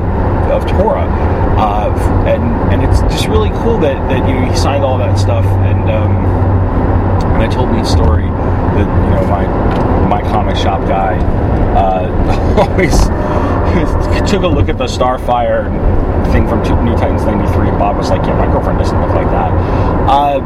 I did not get much of a reaction, but then again, that was when I was around my I always like the first signatures I always get seem to be awkward, and because I seem to be just kind of clunky, and maybe I get to warm up, and that was what happened last year. I got Larry Hama's signature. I might have gotten Paul Levitt's signature, and then I went and got Louise Walter Simon's signature, and the Simons were so nice and kind of calmed me down in a way that I don't think they realized. And it was just, and then everybody else I talked to was very, very cool. Today, Adam Hughes was my first, so it was a little clunky, but then I happened to be standing adjacent to the table for Kaboom Studios, and Mike Kunkel, who does Hero Bear and the Kid, was there, and I know Kaboom had a table. I don't know if I had taken into account the fact that he was there, and had he been there, I would have brought my copies of the Inheritance special and excuse me, the first issue of the special, the first issue of the new series, Inheritance. I first heard of Hero Bear like 12, 13 years ago in previews, and I never really saw anything about it after that. I never really picked it up. But what I did was I went and I bought it, and I was like, you know what? I'm going to get this guy's signature because I love this comic. It's so cool. It's so fun. Adults read it. My son and I look at it. He's an animator. He's clearly an animator. His drawing style is very nice. It's very cartoonish. And the story is great. So I recommend Hero Bear and the Kid. And I just went ahead and just bought new copies and had him sign of the issue of the thing. And then I got a plush Hero Bear, which is cool because they're cute as hell. So my son's really gonna love it. After that, I went to see. I got the audio about Art Baldasaran and Franco drew me a crypto for my son, and I bought. I think I bought Aw Yeah comics. I might have bought Little Hellboy. I bought the Super Pets encyclopedia, which he said he worked on, and he's gonna love that. So that's really, really cool. Check back at George Perez. He wasn't there. I went to see Michael Golden. I got the audio for it. That was the only time where I had to really straight up pay for an autograph. but I'm hoping to have him on the nom at some point. Again, I was a little awkward, a little intimidated because the guy before me was talking about something about a T-shirt and how to preserve a T-shirt that you have signed, and so Mike, he had Golden sign the Comic-Con T-shirt, which I didn't order, I didn't pick up, but he said it's like, I'm not going to buy a Baltimore Comic-Con T-shirt, and he went, Golden was telling him how to preserve it where you, so here's some tips, straight from Michael Golden by way of me. Soak the T-shirt that you have signed in cold water. Let it soak like overnight. Then take it out and just kind of let it dry. And then you're going to iron it, steam iron it. And apparently that seals in or kind of preserves the signatures. So there you go. That's how to preserve a T-shirt that you have had signed if you're going to wear the T-shirt. I wish I had known that. I've only had one T-shirt signed ever, and it was... I went to a Gin Blossoms concert in college and met the band afterwards, and they signed, I was with my friend Val, and they signed her jeans and her T-shirt and my T-shirt. Although it was a black T-shirt. I think they signed a T-shirt for the girl I was dating at the time. Anyway, I talked to Mike Golden a little bit. He gave me Renee Wittestater's contact info. I'm going to get in touch with Renee and set that up. So I'm look for a future episode of In Country to hopefully feature an interview, a short interview with Michael Golden, who seemed very nice, but is very extroverted. Kind of reminds me of a couple of friends I had. Just very really nice. And just, hey, how you doing? And a little intimidating maybe for just someone like me. I then went and checked back in with the line. Cliff Chang wasn't there. I was a little disappointed in that. I was hoping to get a Wonder Woman sketch for my wife. And I was also hoping to get a print for a friend of mine who loves it's this drawing Chang did of Wonder Woman, Black Canary, Zatanna, a couple other people in a Runaways type of band, and she's got it she's got it on her Tumblr and what have you. And I tried. I was hoping to get that done and signed. Unfortunately, he wasn't there. But oh well. I didn't take a shot at Brian Wood. I wasn't gonna chance that. I didn't know where his table was, and he was only signing at certain hours. I didn't pick up any of his trades. I was going to try to get DMZ. I'll talk about the trades and the comics that I bought, because I went very random. I went and talked to Terry Moore. I bought the latest 2 trades for Rachel Rising, which I have the first trade of. I'm psyched that I have them now, because I've been putting off buying those trades. First I was putting off buying the trades because I didn't have the money, and now that I had the money, I was just putting them off until the con so I could buy them and get them signed directly from him. He also signed a Strangers in Paradise trade for me, because both me and my wife read all of Strangers in Paradise. I have the last half of the trade paperback collections. My friend Paul had loaned me here and there over the years the first 8 or 9. So what my mission at this point will now be to go back and buy numbers like 9 through 1, hopefully at a discount. He also signed a copy of Spider-Man Loves Mary Jane, because I bought it for my wife, because she was like, hey, I recognize that name or that drawing. He was very nice. Why he didn't look like I expected. Some of these guys look like you totally expected. Like half of the comics creators that I remember that I followed all seem to have that sort of balding guy with a 70s soft rock beard look to him. And if you look at it, because one of the guys I was standing in line with, we're talking about that, like how they're all like bald guys with beards and or goatees or facial hair, and Terry Morse is this very unassuming guy. Again, some of these guys, they look like your uncle or your gym teacher or your science teacher or something. They don't look like, I don't know what you'd expect a comic creator to look like. But he was very, very nice. Everybody I met was very nice. I talked to J.M. DeMatteis. very briefly. Somebody asked him how to pronounce his name. He said DeMatteis. He prefers DeMatteis. I said, oh yeah, my name is Panarese. The correct pronunciation is Panarese. I asked him what part of his family is from Italy is. He got a chuckle out of my tired joke of, my family from Italy is, we've traced it to Naples. And I said, I always just thought it was Brooklyn. He got a chuckle out of that. Keith Giffen, very briefly, I had DeMatteis sign my copy of the first Justice League international trade, A New Beginning, which I've already had signed by Kevin McGuire, and I had Giffen and DeMatteis sign it, so I got like 3 signatures on that. I had Keith Giffen also sign the Great Darkness Saga, and he said that was just one that came together and everything was gelling, and I was like, yeah, I loved his work on the Legion of Superheroes, and I am not a Legion of Superheroes fan, but the Great Darkness Saga it's just a wonderful story, and Paul Levitzon signed it last year, so I feel that's one of those things where like you feel really cool about the fact you got like the collected signatures and what have you. Brett Breeding, I saw him very briefly. He was signing while we were standing in line for George Perez, and then he left, and I never saw him again. And I was going to have him sign the 3 Superman trades I brought last year and had signed. I was going to have him sign Panic in the Sky. I was going to have him sign Death is Superman and World Without, maybe some other time. That's one where I'm going to be collecting signatures on those for years to come, I think. Trying to think of who else. I talked to Rob Kelly, who I'm going to have on the show at some point later on. What a nice guy. It was kind of cool to meet another podcaster. He's the only one I've met, and hopefully I'll meet some of these guys. One day I'm going to come to New York Comic Con and meet up with somebody like Paul Spataro or somebody. Maybe I'll meet Scott Gardner when if I ever go to Florida. So I went and saw George Perez, and you heard this, and you heard the audio. Hopefully it came out okay. I was kind of fumbling around, and I didn't record the whole time I was standing there because what happens is he gives you a ticket. They give you a ticket number. You can leave, and you come back and you ask what ticket number the person near the front of the line is, and you find the person you were in line with. And I found them, and I was very, very psyched because then it was like maybe 3 or 4 or 5 people. Well, that 3 or 4 or 5 people was about 20 minutes because everybody was getting a sketch. The man couldn't have been more patient, more more nice, and to be honest, more captivating. We're all standing there, and we're watching him draw.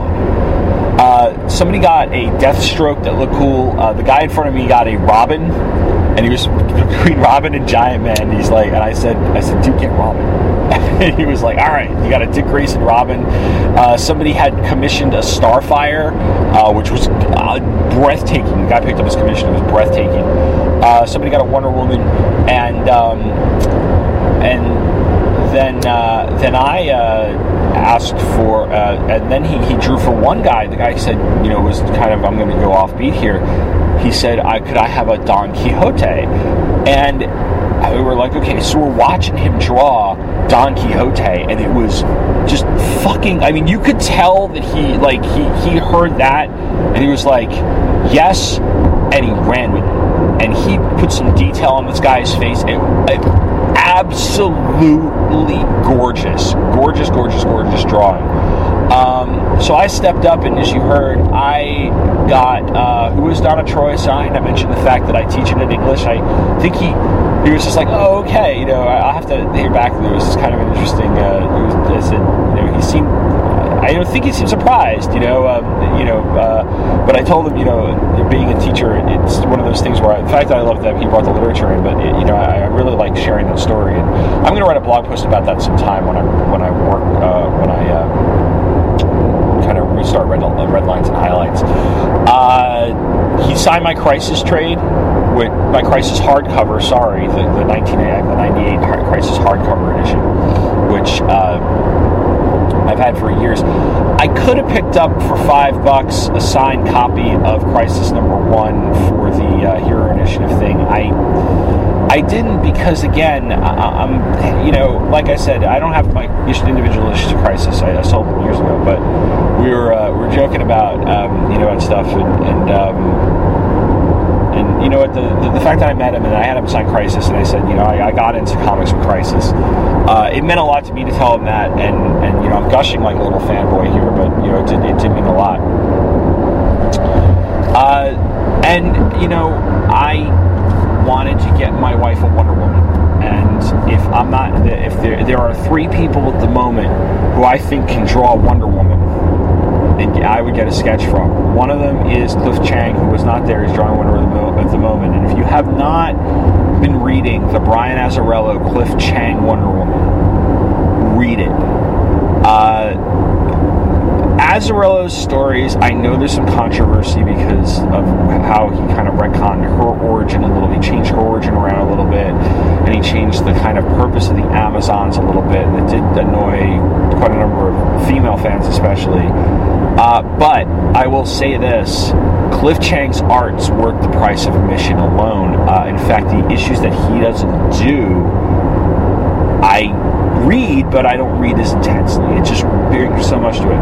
The only other 2 people who I would ever have gotten a Wonder Woman sketchbook from would be Jose Luis Garcia Lopez, praise be his name, and George Perez. And I just was like, you know what? I'm getting Amanda a George Perez Wonder Woman sketch. And he said, to Amanda, best George Perez. And I'm just like, hopefully she'll like really, really like it because it was really cool. And I was just like, oh, this is so awesome. So after that, I was kind of done with my signing. My bag got heavy. I went shopping. I went down Artist Alley. I bought 1 copy of a comic book off of a 15-year-old girl who's a student in Fairfax County, Virginia. She's a high school sophomore. I flipped the comic and I said, you know what, I'm going to buy this. Because here's a 15-year-old girl. Her dad was there with her, he gave me change for my 5. We were like $2 a piece. I had her sign the comic because I was like, I don't know who you are, but at the same time, I have students who love to draw, and I have students who love to write, and I'm an English teacher, but it was really cool to see a 15-year-old girl selling her comics at a comic convention. Just like, yes, I'm going to support you. So that was pretty awesome. Kind of wandered down Artist Alley. I like wandering down Artist Alley. I know I seem very discerning when it comes to my wanderings down Artist Alley, mainly because there's a lot of just stuff that I'm not that into. There's a lot of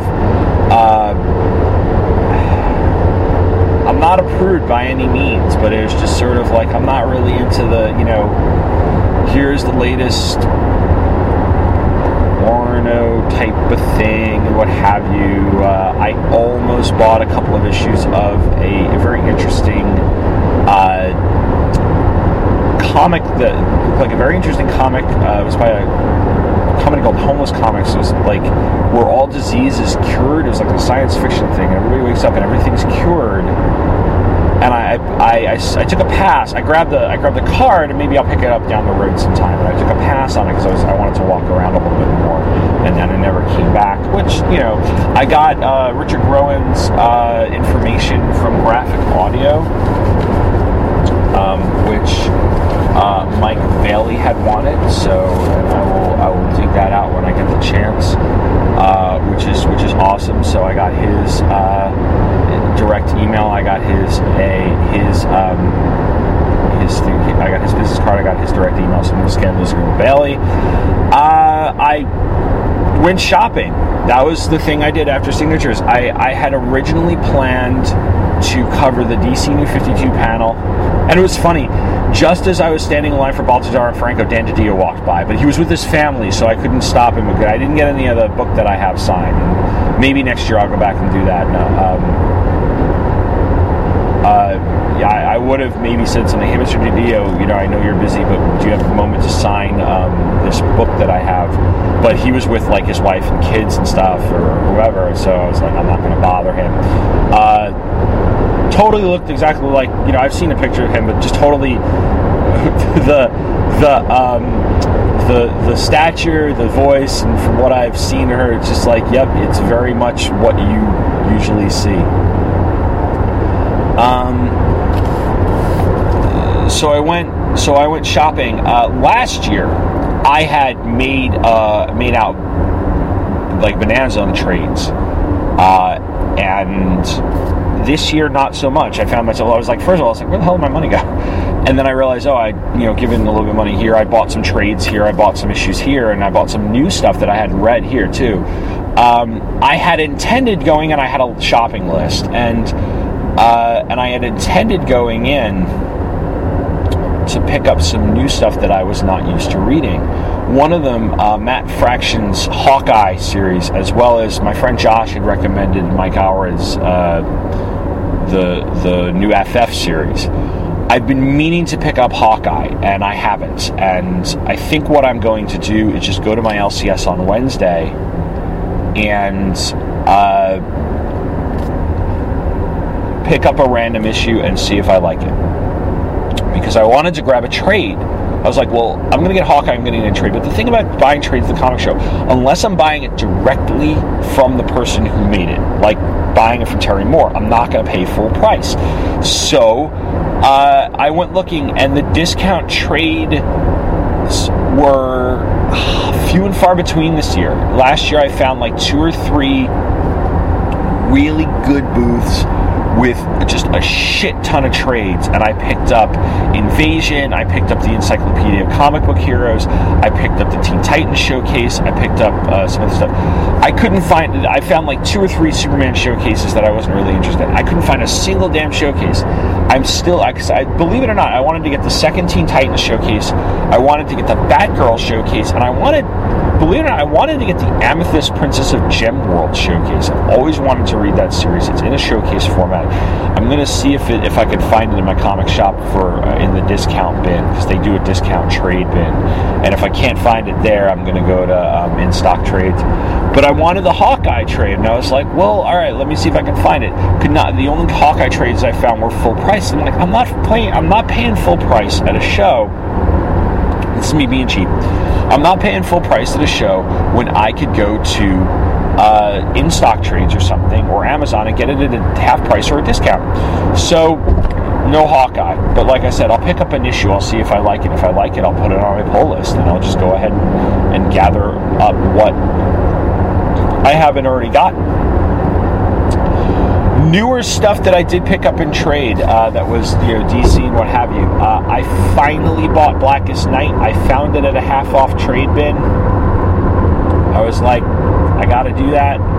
And I bought one that I had put on my list because since I have been reading Batwoman since the beginning, but never read the Rucka Williams stuff, I picked up Batwoman Elegy, which once I picked it up, the person standing there, a woman standing next to me, was like, "You're going to love that." I said, "Yeah, I've been reading the Batwoman since the New 52 started," and I was very upset. I was not happy with the news that Williams and Blackman are leaving the title.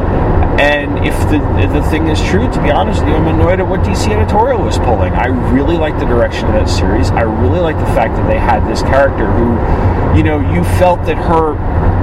I always felt that Batwoman's sexual orientation was not a gimmick. It was actually a really strong part of her character.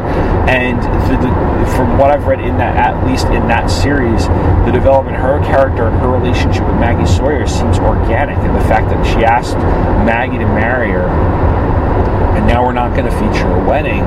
We're not going to, it's like no wedding for Batwoman, and we're not going to do this and what have you. I don't know, it's disappointing. I would have liked to see it. I mean, Marvel did it with North Star and his guys, so it's not like it's unprecedented or something. So go ahead, let him tell his story. So I don't know how long I'm going to stay on Batwoman, to be honest with you. I may or may not keep going with it, and it may end its I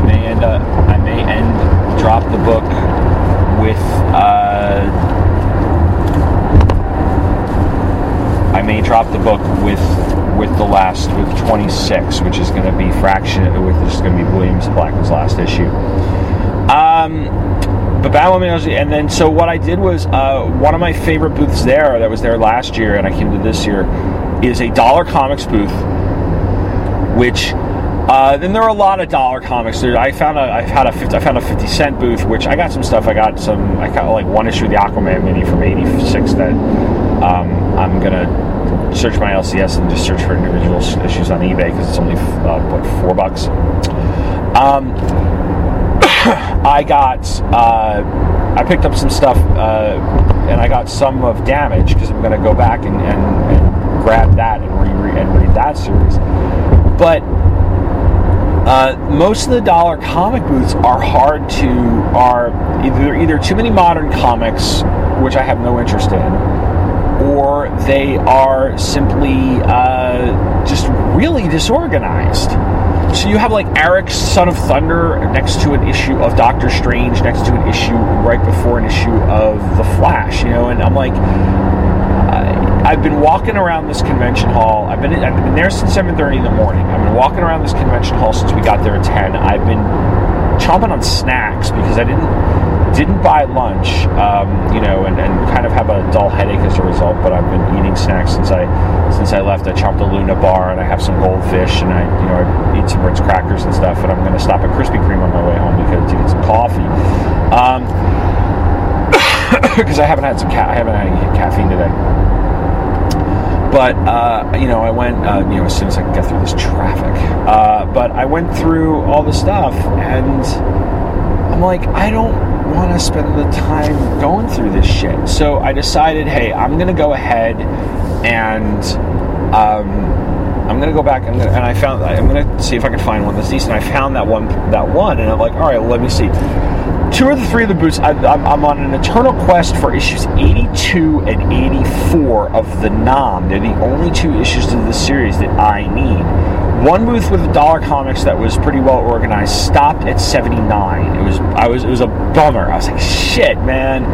The other one stopped at about 77. So no dice on the Nam. Second year in a row I was shut out. But this one booth, I picked up some of the remaining issues I need of the Cyborg miniseries.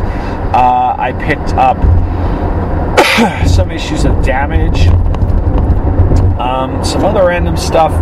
I've been listening to, since I've been talking to Rob Kelly, and I've been listening to Who's Who, the definitive podcast of the DC Universe, I have been like, I'm going to get DC Who's Who. Now, I sold most of my Who's Who, with the exception of the binder editions, which I have in the binders, because I got the binders off of eBay.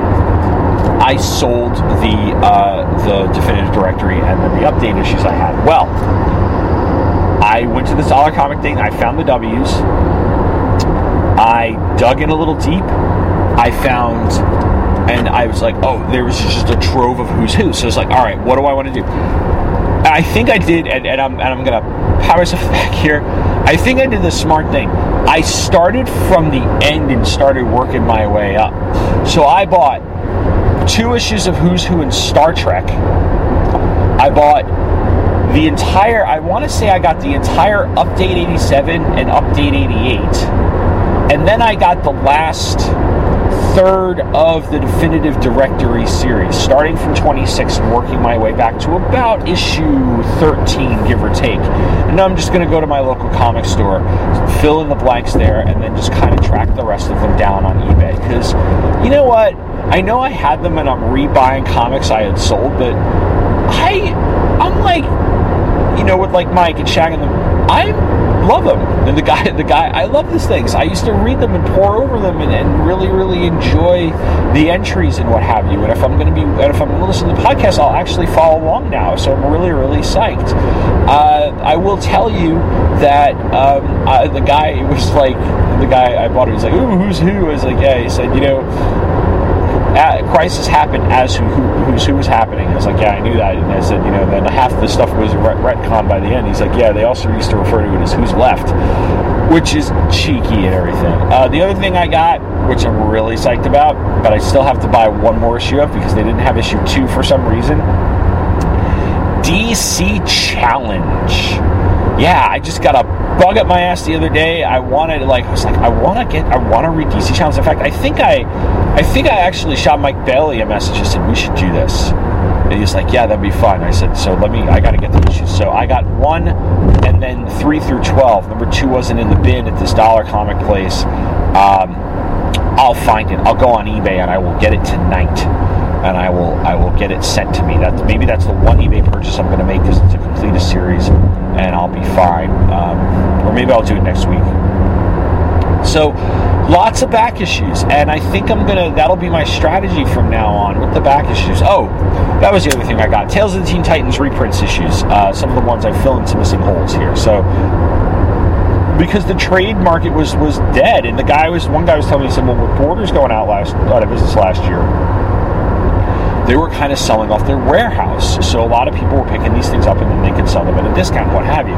Now, not so much. And I can say, oh, yeah, I'm cracking up at like some of the things I did see on sale in terms of trades. Some 90s stuff, a lot of Green Lantern stuff, a lot of obvious overorders of Walking Dead trades, things like that. So it was kind of cool to, it was kind of interesting to see what is being offered in trade bins and stuff that I have no interest in. Indie stuff, Witchblade the Darkness and what have you. I'm like, I have no interest in this shit.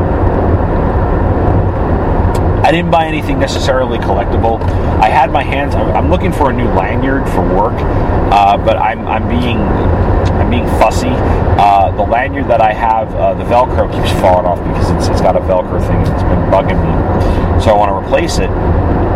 But my lanyard has a clip where you kind of unclip the keys from the lanyard, and I can take it without having to take the lanyard off, and that's why I like the thing. I don't have to take my lanyard off when I open my classroom up and what have you. Although the only one that I could find was a Wonder Woman one, and as much as I do enjoy Wonder Woman, I wanted like a Batman one, and I couldn't find that.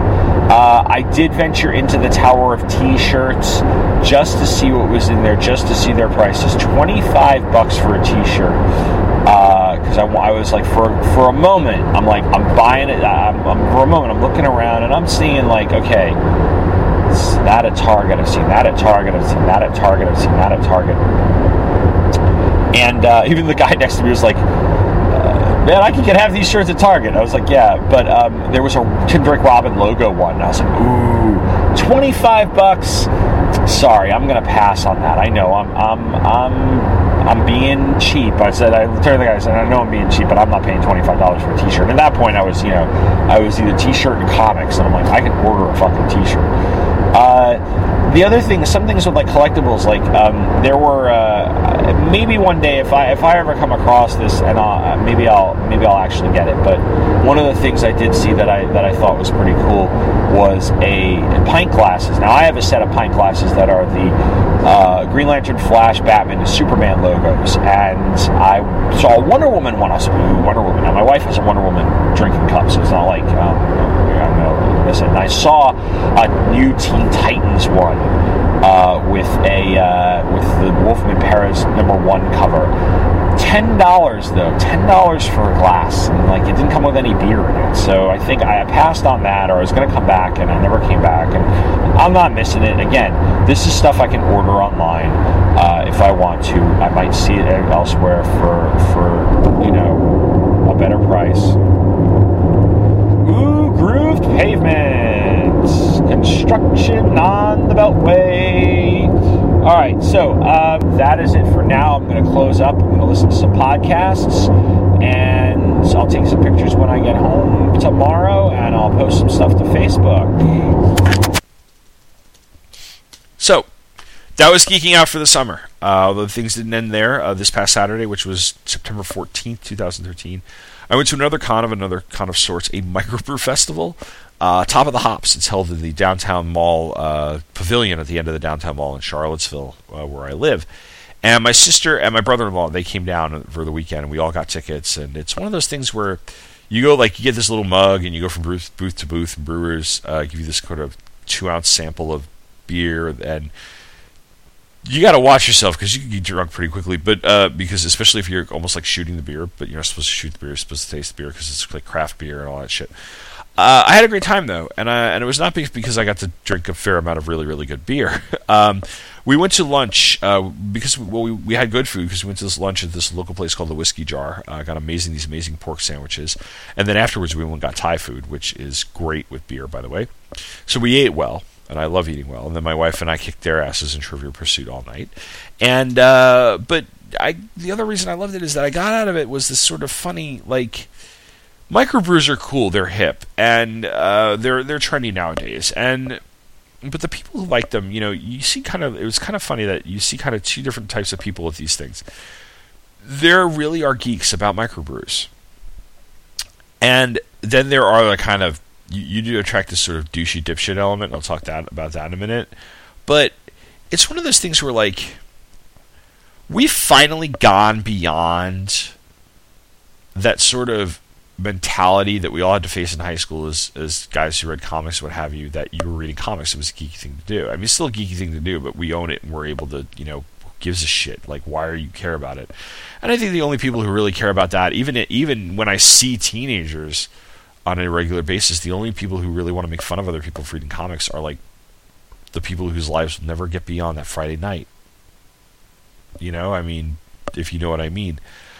Granted, you know, this particular compulsion for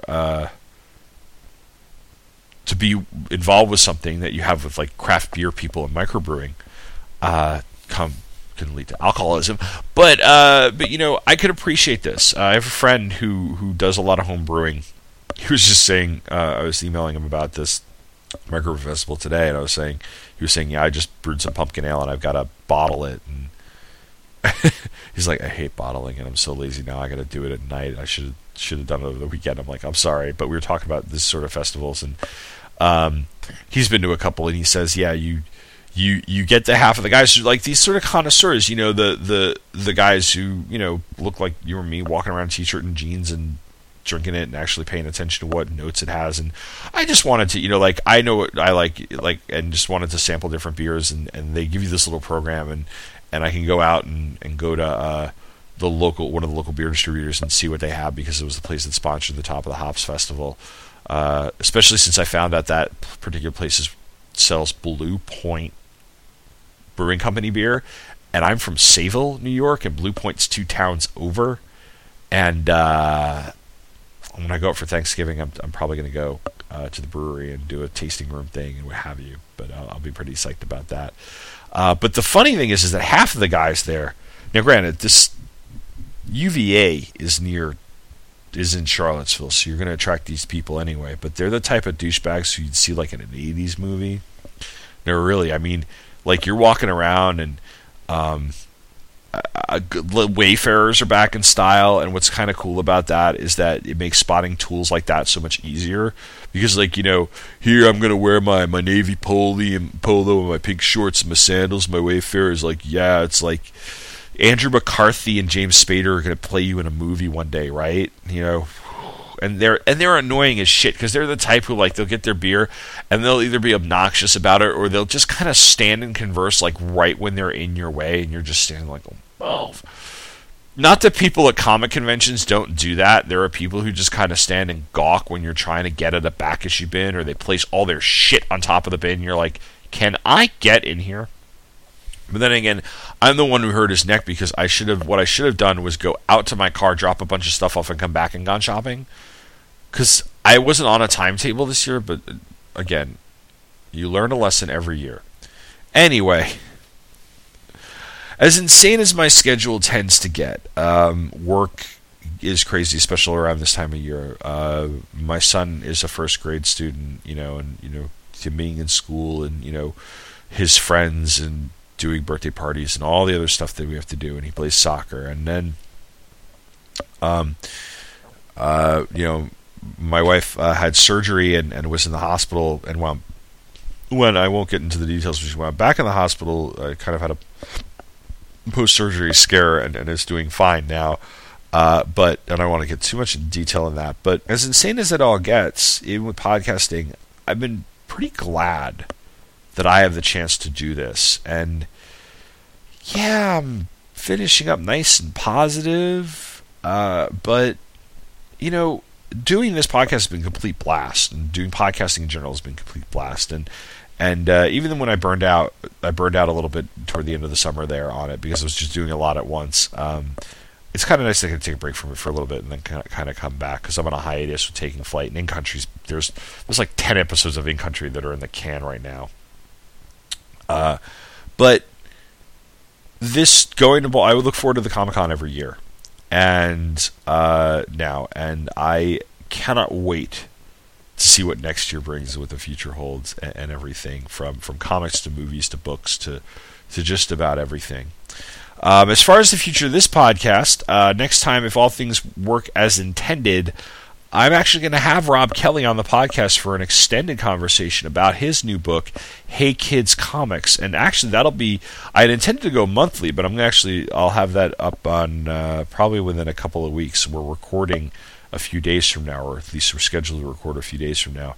And then going into October, we're going to get on a 2 week to once a month schedule, depending on when I can find the time to record.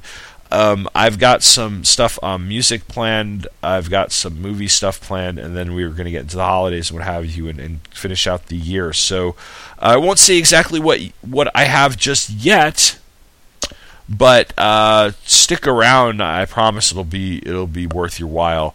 So until next time, check out show notes and what have you on the blog. Go to the Facebook group, like me on Facebook. It's Pop Culture Affidavit. And I will have pictures from Baltimore Comic-Con up there, as well as other posts, links to things that I saw there, and anything else that's relevant to what I was talking about. And I am planning on writing some other posts. I haven't written some real essays lately. I do plan to eventually get around to writing some. I do have some topics in mind. It's just finding the time to do some of this shit, especially during the first month of the school year. But for now, thank you again for listening. Have a good night, and I will talk to you next time.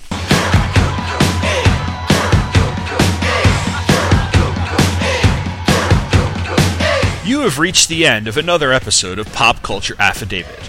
All music, clips, or other material used in this podcast are the property of their respective copyright holders, and as this podcast is intended for entertainment and I make no money off of it, no infringement is intended.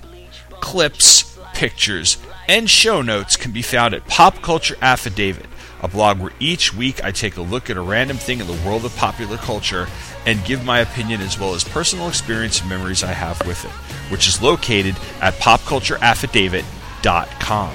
Feedback and other comments about this podcast can be sent by email to popcultureaffidavit@gmail.com.